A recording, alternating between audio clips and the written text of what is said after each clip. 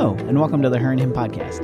I'm Dale. And I'm Tamara. And when two theologians get married, what you get is a podcast. Well, normally we record our podcast a few weeks in advance, and we try to stay ahead of it, but we're actually kind of recording this episode in real time on Sunday, May 31st. So we wanted to kind of talk about some of the things that are happening in America right now, and they're happening around the world, that are troubling and really require some wisdom, and we don't necessarily have all the wisdom in the world, but we want to engage in the process of kind of working through some of these things together. This is going to get posted 2 days after we are talking about this, so things may have even progressed further than this conversation right now, but we wanted to get as close to the action of what's going on in real time and kind of just talk about it. Right. So over the course of the last few weeks, one of the biggest conversations in our household that has continued to come up over and over and over again is the conversation of racial justice. And it's been hard. It's not something that you can just have one conversation and be done with it. This is heavy, this is deep, this is complex, but it's conversations that need to be happening, and they need to be happening over and over and over again. And I think most of that really started with watching the videos of the deaths of George Floyd and of Ahmaud Arbery. Dale, what were your kind of initial responses to watching those videos? I mean, obviously horror and shock. And these aren't the only two names. These are two names. Ahmaud Arbery and George Floyd are really two names in a broad tapestry of blood and violence that's been perpetrated against people of color throughout the centuries, and even throughout this past year and these past couple of years. But specifically talking about George Floyd and watching that video, I actually didn't watch the video until a few days after this became a conversation. I knew what the video contained. I knew the events surrounding. I had read, articles. I had read, opinion pieces, and kind of had an understanding of the situation. But I honestly didn't want to watch it because I knew what the video contained. So I just finally forced myself to watch it because I really felt like to ignore the pain would be to kind of take the easy way out, because I don't have to deal with it. I won't deal with it. I won't, enter into this. So I felt like it was important for me to watch it. It was just beyond disturbing to see a man who was completely defenseless, who was not resisting, who was saying, "Please, I can't breathe. Please, I can't breathe. Please, I'm going to die," with the knee of a law enforcement officer firmly planted on the back of his neck until he lay motionless, and eventually he was taken to the hospital and he died. So watching this video on the heels of seeing Ahmaud Arbery, who was going for a run, and two men just rolled up on him in a pickup truck and literally shot him in the street and killed him. These aren't new things that are happening to people of color. These are the kinds of things that have been happening for literally hundreds of years. I remember going to school and learning about Emmett Till and seeing the pictures of what a mob of people did to him for allegedly whistling at a white woman. And so none of this is new, but there is now this video evidence that we see it happening in progress that has really brought this to the fore of a lot of people's minds. And it really ought to have been at the fore of our minds before, because there are hundreds and thousands of men and women of color who have experienced these things, who've had their children die, their brothers die, their sisters die at the hands of racial injustice. It's just now we're seeing it caught on tape. And so it's a part of this systemic issue, and we just shudder to think how many people for whom there was no video evidence. Yeah. It's heart-wrenching. I know when I first watched Ahmaud's video that it felt like it wasn't real. as I was watching it, I was thinking, surely this is a movie. This isn't real life. This couldn't have possibly happened to someone. And I had watched it maybe a few hours before bed, and throughout the middle of the night, I would just wake up thinking about it. I just couldn't shake it. You can't shake what you've seen. And then watching George Floyd's video and how disturbing that was, and how there were people in the middle of the day surrounding him saying, he can't breathe, get off of him. Like he's not resisting anymore. Whether he was or wasn't in the beginning is no longer an issue. Get off of him, he can't breathe. And I couldn't even imagine being those people standing there watching it and how helpless you feel. For certain people like me, I would instantly want to take action. I would instantly want to help him and fix it, but you can't. This is law enforcement. What are you going to do? Attack a police officer? Like, that's not going to go over well. You actually have no option. There's nothing you can do besides stand on the curb. You can voice your opinion, and they did, and they recorded it, and we are now sitting here having this conversation because of what they did. But I just can't even imagine having stood on the side watching this happen and feeling helpless as you watch someone's life be taken before you. Yeah. And so these two events and the many others like them are horrifying. But I think it's so important for us to talk about the racial context of these killings. Because there are those who have public platforms who would say that these are not racially motivated killings. There are good white cops and there are bad white cops, and there are good black people and there are bad black people, but we should just focus on the good in people, and these are isolated incidents. It's true that there are good white people and there are bad white people, and there are good black people and there are bad black people. However, it's irrelevant to the context of what we're talking about here. What we're talking about is a context of systemic racism that is centuries long. And when we look at an event of the killing of George Floyd, of Ahmaud Arbery, of the many others like them, what we're seeing is the dehumanization of a person created in the image of God. But also what we're viewing, in a larger sense, is a replay of the dehumanization of an entire people. Right. For some of us, or maybe even many of us, we are not the ones that are being oppressed. This is not something we're dealing with on a day-to-day basis. It's not something that we're having to sit down with our children and tell them, this is how you act if you ever encounter a police officer. Knowing that if you do anything other than listen to them, whether you were right or whether you were wrong, if you do any actions that could be perceived as resisting or fighting back or anything other than submitting to them, that could mean the end of your life in that day. And I couldn't even imagine being a mom and having to sit down and talk to my kid, my son, and telling him, like, if you were to encounter a police officer, this is exactly what you have to do. Because the color of your skin could mean your life ends at the end of that encounter with that police officer. And so a lot of us aren't in the category of the oppressed. And so it's really easy to turn a blind eye or to say, I'm going to stop watching, the news or stop scrolling through social media. I had seen someone say that.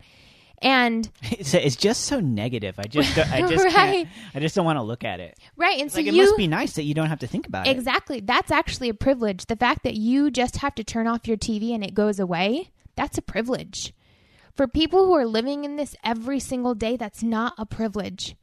And for Christians, we are called to fight for justice for those who are being oppressed. Even if you are not the active oppressor, you play a role in finding justice for those who are being oppressed. And so Christians, there really shouldn't be a question of how do I act or what is my point of view on this situation. People, an entire people group, an entire race is being targeted and is being treated unfairly and is being dehumanized before our very eyes. And we are called as believers to fight for them, to fight for their justice. And as we turn to Scripture, that's very clear. Yeah, I mean, because there are some that would hear us talking about this and say, well, that's not really my place. That's not really for me to get into that. Like, I'm just here to preach the gospel. I'm just here to, tell people to put their faith in Jesus. And if you put your faith in Jesus, then, in Galatians it says there's neither male nor female nor Jew or Gentile or whomever else, but we are all one in Christ Jesus. And so that's what's really going to solve the problem. And that's true to a certain extent. But there is a responsibility on the part of followers of God to step into injustice and to see what we can do to bring it a right.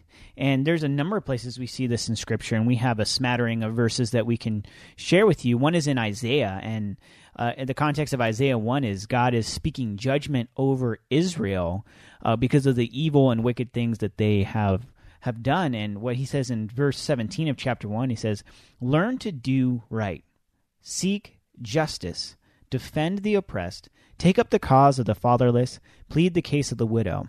When he talks about the fatherless and the widow, what he's talking about is the people in society that aren't the people in the position of power, the people who are being subjected to the whims of the people who are in the majority group. So take up the cause of those who are struggling, who are being oppressed, who are lacking rights and privileges that are afforded to you.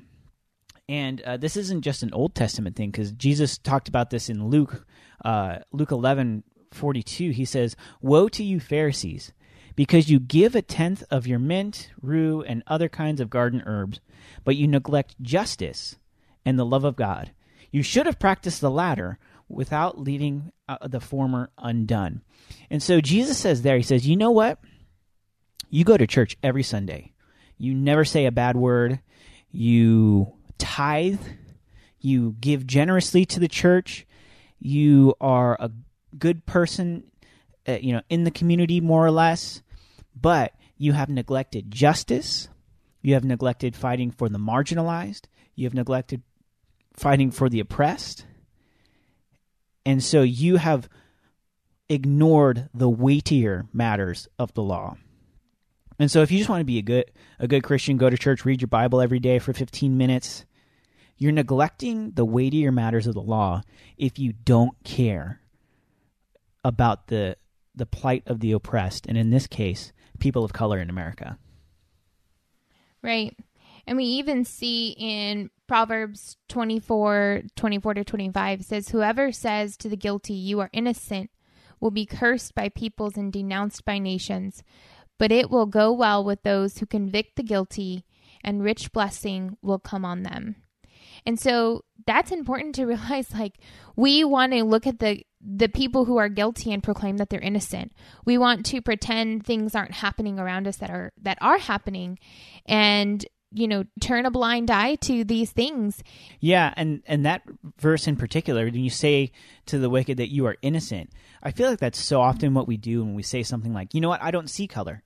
There are good white people, there are bad white people, there are good black people, there are bad black people. That totally sidesteps the issue. And what it's saying is that, we're all innocent here. And it neglects the context of the fact that this nation was formed on the backs of slaves, that even after slaves were emancipated, for another 100 years, they lived under the oppression of Jim Crow. They were lynched in the street by the KKK. They were oppressed in every single way imaginable. They were denied opportunities at every conceivable corner. And while we are continuing to make strides forward, that work is far from done.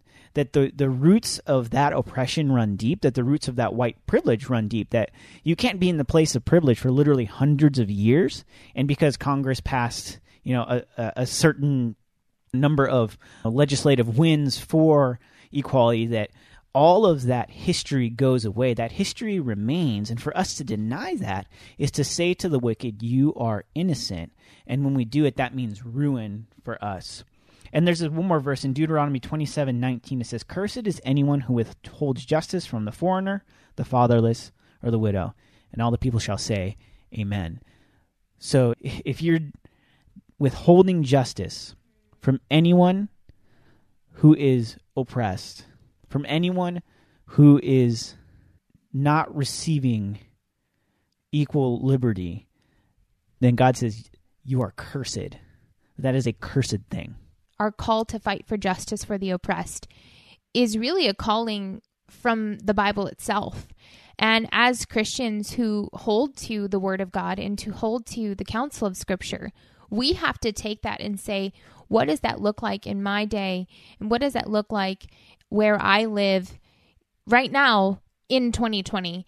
And we are seeing it unfold before our eyes. And like you said, Dale, it's something that it's not new. The truth of it has become more available to us because of the digital world that we live in. And so we can record these things and share them, and then they're shared all across the world instantly. We're made aware of these things quicker, and we actually get to see them as they happen. It's a lot different to be able to visually watch something and experience that, and for you to be filled with emotion, than it is to even hear a story of it having been told. And as we are given this information, as we are made aware of the great injustices that are happening around us, we are responsible for that knowledge that we now have. We can't just say it's not happening. We can't say that we're not aware of it. Like, you are aware of it. Everyone is aware of it, and everyone is going to be held responsible. And even more so as Christians, for people who say, like, the gospel is here to bring freedom and to bring salvation, part of what that looks like is caring for other people. And so you can't say you are pro-life, that you are pro-people, that you are pro-humanity, if you don't care about the lives of people that are being taken merely by the color of their skin. Right. So we can campaign against something like abortion, and I think we should. But if you're more likely to post and protest because you had to wear a mask for COVID-19 than you are to be upset and to do the same for someone like George Floyd or Ahmaud Arbery, then you really have to question in your own heart whether you really are truly pro-life. Are you pro-birth or are you pro-life? Are you pro the life of someone like George Floyd? Are you pro the life of someone like Ahmaud Arbery? Are you pro-life for every person of color who's lived their entire life with this present reality of the knowledge of their race and the way it can limit opportunities or even put them in danger? Because I know for me, I'm never going to have a conversation with my son whose skin is deeply white. I'm never going to have a conversation with him to say, like, because of the color of your skin, there's going to be situations that are not safe for you. Like, if I wanted to, I could never talk to my son about race, and it would never endanger his safety. Whereas if you're a person of color, you need to talk to your son about race. Otherwise, it could lead to a situation, if he's not equipped, to where it could lead to his harm because there's a different standard of living. And for us to deny that reality is to gaslight an entire people. Right. To say you're crazy, that this isn't really a problem. You're just making stuff up.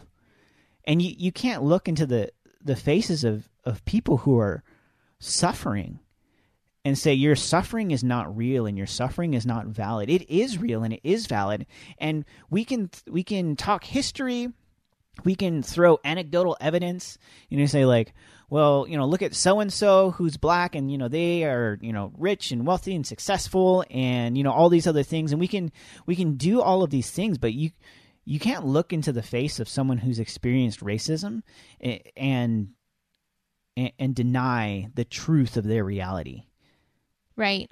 And a large part of what we're seeing right now, at least for Dale and myself, as we are seeing this all unfold in real time and seeing people's responses in real time, what we have seen, and it could not be the most accurate survey, I suppose, but what we've seen from Christians is actually like two responses. We've either seen those Christians who are completely outraged and filled with this righteous anger for what is happening, the injustices that are happening to fellow humans, fellow image bearers of God, and they are completely outraged. And it is Christians who are white, Christians who are Black, Christians who are Mexican, Christians who are Asian, like all across the nationalities and races. You have people who are outraged by what is happening. And then you have others who you actually didn't hear from them for a while when the videos kind of started to go out and people started to post their outrage about this and saying like things need to change. There's a group of Christians that you didn't hear from until more recently. Now we're hearing from them because of the looting and the burning and the robbing that seem to be going alongside protesting. Yeah, and this isn't to say that you're a bad person if you post or you don't post, but it is an interesting insight to the soul, the things that you were silent about, and then the things you are vocally outraged about. So not to say like if you check this box and you hit this marker because, oh, I posted about this or that or whatever, but it is a litmus test of what is true in your heart in many cases. Right, because what you're seeing is both groups of people are expressing anger and they're expressing frustration and they're expressing outrage. But their concern and their focus of that anger and that outrage is who are you mad at? Exactly. And so you have some who are mad because a police officer who is sworn to protect and to keep safe and to serve that community did the exact opposite of what he was sworn to do. He took a man's life. And that should cause outrage. That should cause righteous anger within your soul as you watch that. But then you have other people who they're outraged because of the manner in which people are protesting. They're outraged because they're saying that's not the way you're supposed to protest. That's not helping anything. And by no means are we saying looting and robbing and burning down buildings is okay.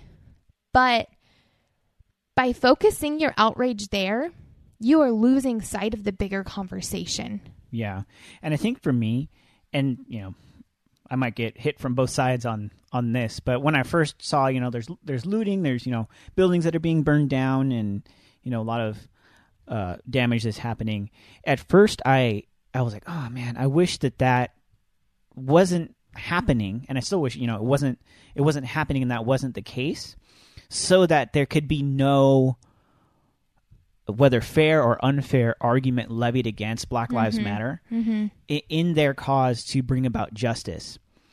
But then the more I thought about that, I thought, well, therein lies the problem, right? Because in order to be taken half as seriously, oftentimes people of color have to be twice as far above reproach, right, as white people do, or as a dominant people group does. That in order to be taken half as seriously, in other words, if there's a single blemish on a person of color, then all of a sudden that can be used against them, in essence, to gaslight people of color and to blame the victim, rather than addressing the true and genuine issue. It's like this. If I was abusing Tamara repeatedly over the course of months and of years, and everyone that she told about it didn't listen, every avenue she tried to take to stop it was thwarted, until, you know, one day she couldn't take it anymore and she picked up a pot and she threw it at me and it hit me in the face and gave me a black eye. Is it wrong that she threw a pot at my face and gave me a black eye? Perhaps. But you're kind of missing the point, aren't you? Right. And that's the issue, too, is when you look at who's outraged by it, they're usually the group of people that was silent in regards to the taking of these people's lives. We have voices, and some voices are more powerful than others. Unfortunately, we live in a fallen world, and that's the reality of what we're facing. But we get to choose how we use those voices, and we get to choose what it is that we're going to stand for, what it is that we're going to make a big deal of, and what it is that we're going to say, hey, you know what, you can't die on every hill. And so if you have to choose which thing, and I don't even know if there's necessarily a choice, but there certainly is a degree to which, are you more outraged by the taking of an innocent life because of the color of his skin? Or are you more outraged because those people that are constantly being oppressed are now protesting in a way that you aren't comfortable with, that you don't feel safe with? It's something that we have to think about as individuals. Where do we stand? And another element into this large web that is so complicated and so complex depending on which way you view it. There's so many people that are using Martin Luther King quotes to say, well, he never was violent and he never protested any other way than peacefully. The people that I see posting those things are not the oppressed people, are not the people that Martin Luther King was standing up for and fighting for. And so easily we forget Martin Luther King was hated in his time. Yeah, this is going to be a hot take here that's pretty controversial, but I think perhaps the reason why white America loves Martin Luther King as much as they do is because he died. At the time of his death, he was one of the most hated men in America. That's why he got shot. That's why he was assassinated. It's because he was making waves that were making people uncomfortable. And he did it all nonviolently. But it's interesting that people who quote Martin Luther King talking about how, rioting is self-defeating and it's not going to be the way to bring about lasting change. And that same address later on, I think it was in a sermon, Martin Luther King says that riots are the language of the unheard. And so what have you not heard? In what ways have you denied justice? The best way to prevent rioting and chaos in the streets is to no longer delay justice. Right. And again, we are not saying it's okay to go out there and riot and, it's okay. They're angry people. It's fine. Like, if that's what they got to do, that's what they got to do. That's certainly not what we're saying.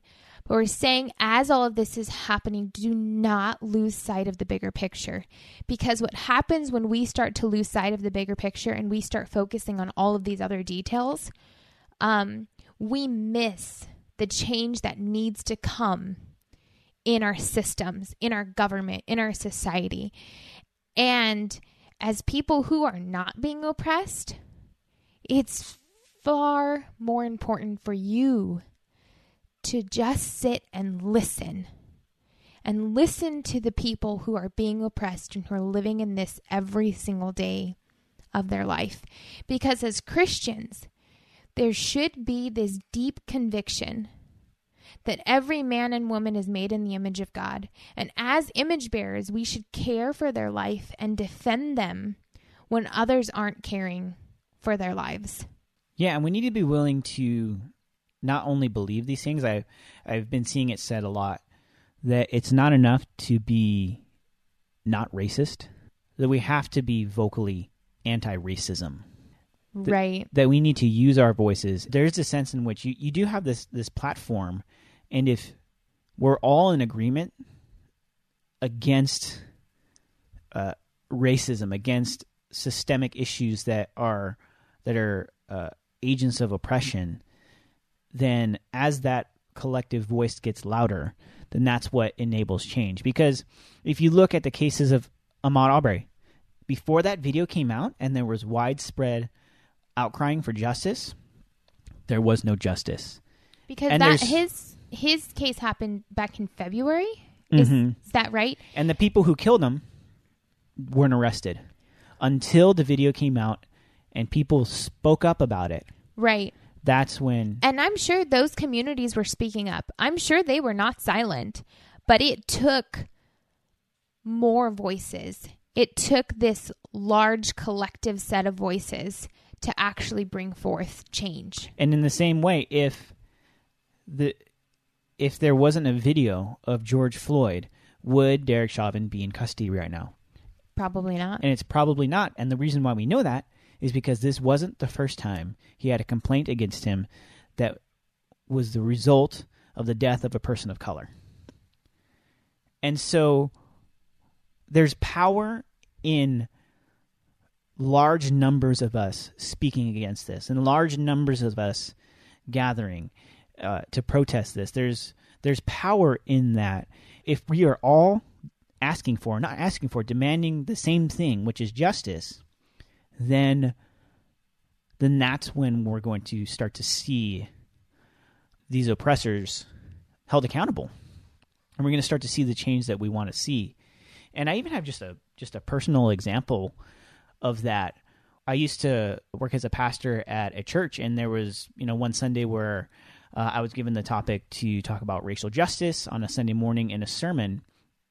And I remember saying, this is a few years ago when the Black Lives Matter movement kind of was first beginning. And I remember saying, like, hey, when people say Black Lives Matter, you don't need to rebuke them and say all lives matter, because that's negating the issue of what we're talking about here. We don't want to be colorblind, right? Because it matters that someone is a person of color. It matters. Their blackness matters.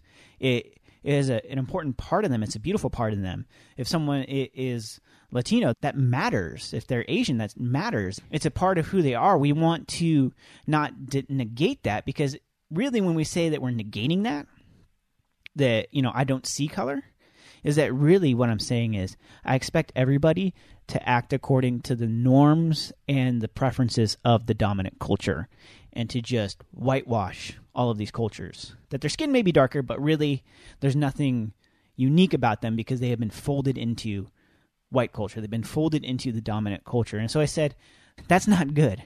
And so don't say that as a rebuke that all lives matter. We know that all lives matter, but that's not what's in question here. What's in question is that Black lives matter, and Black lives do matter. I said that in a sermon, and I honestly didn't think that I was saying anything revolutionary. I thought, it seems to make sense to me, but that sermon literally almost cost me my job. That there was an elder meeting, that there were literally elders who wanted disciplinary action taken against me. I got hate mail saying that I was the one that was racist. I just received such a deep backlash from that, that really gave me pause. I thought we were on the same page with this, and really, to my shame, after that, I got a whole lot quieter. And I would talk about this with people I knew who agreed with me, but by and large, on my social media platforms, on the platforms I was given to speak, it's not something that I talked about much after that. I guess I just didn't want to deal with the backlash of that. I think I'm realizing now that was wrong to backpedal on that. Not that I backpedal on my beliefs, and not that I said anything to the contrary. I just began to become silent to it.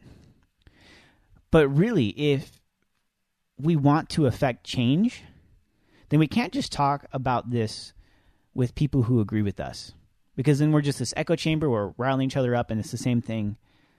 I need to be willing to step into a space with those who don't agree with what I'm saying, and to really fight back for these ideals, to fight back for this truth, and to not shrink away from that. What good does it do to be silent about injustice? There's no good that can come from it. And really, in recent months, I've resolved that I'm not going to back down, or I'm not going to be silent. I'm not going to only talk about this with people who agree with me.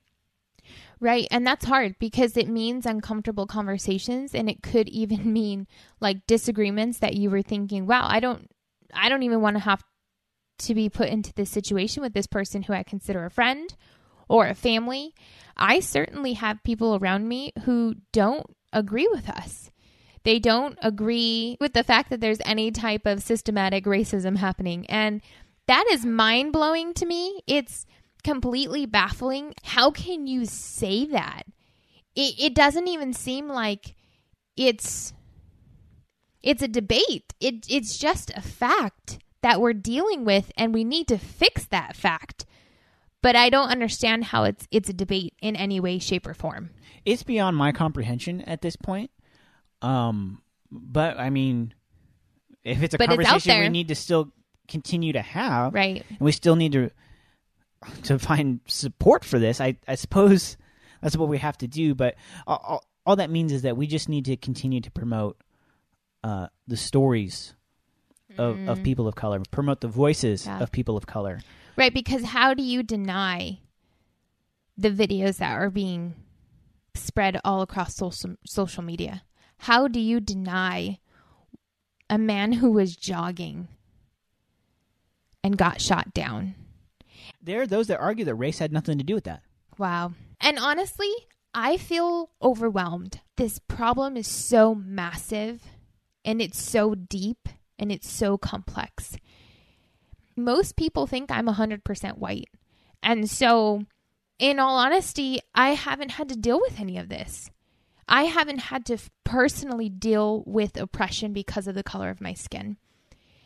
I was even up the other night thinking like, Lord, what can I do? I have to do something.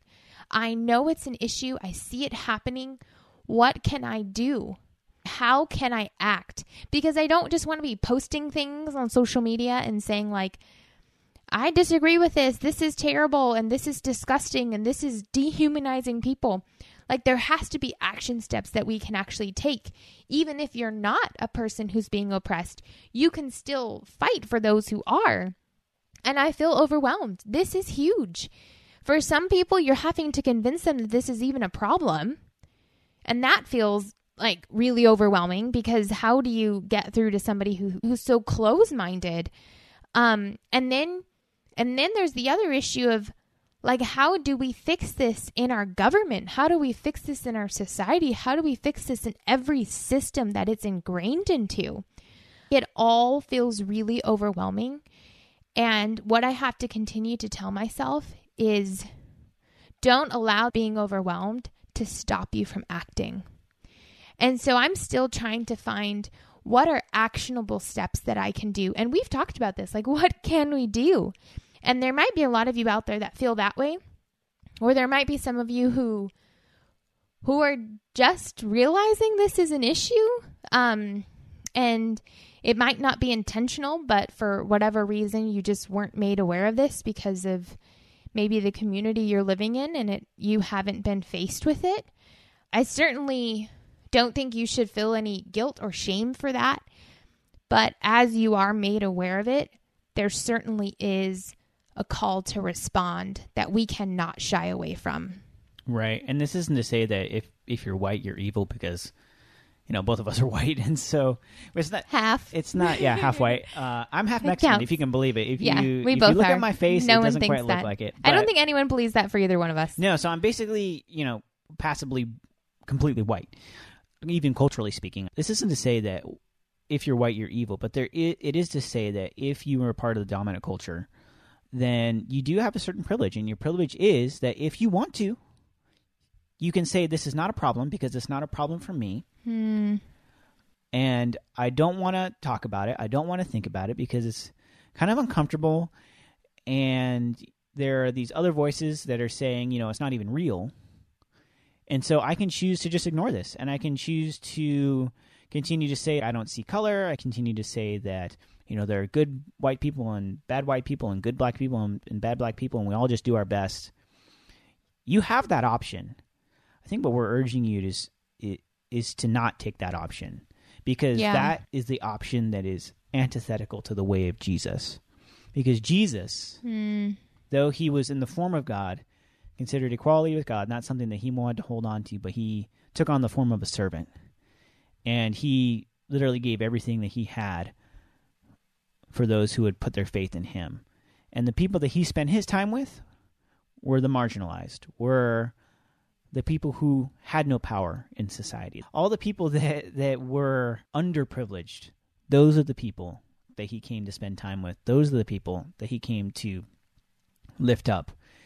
And he also came to lift up the people who were in that dominant group.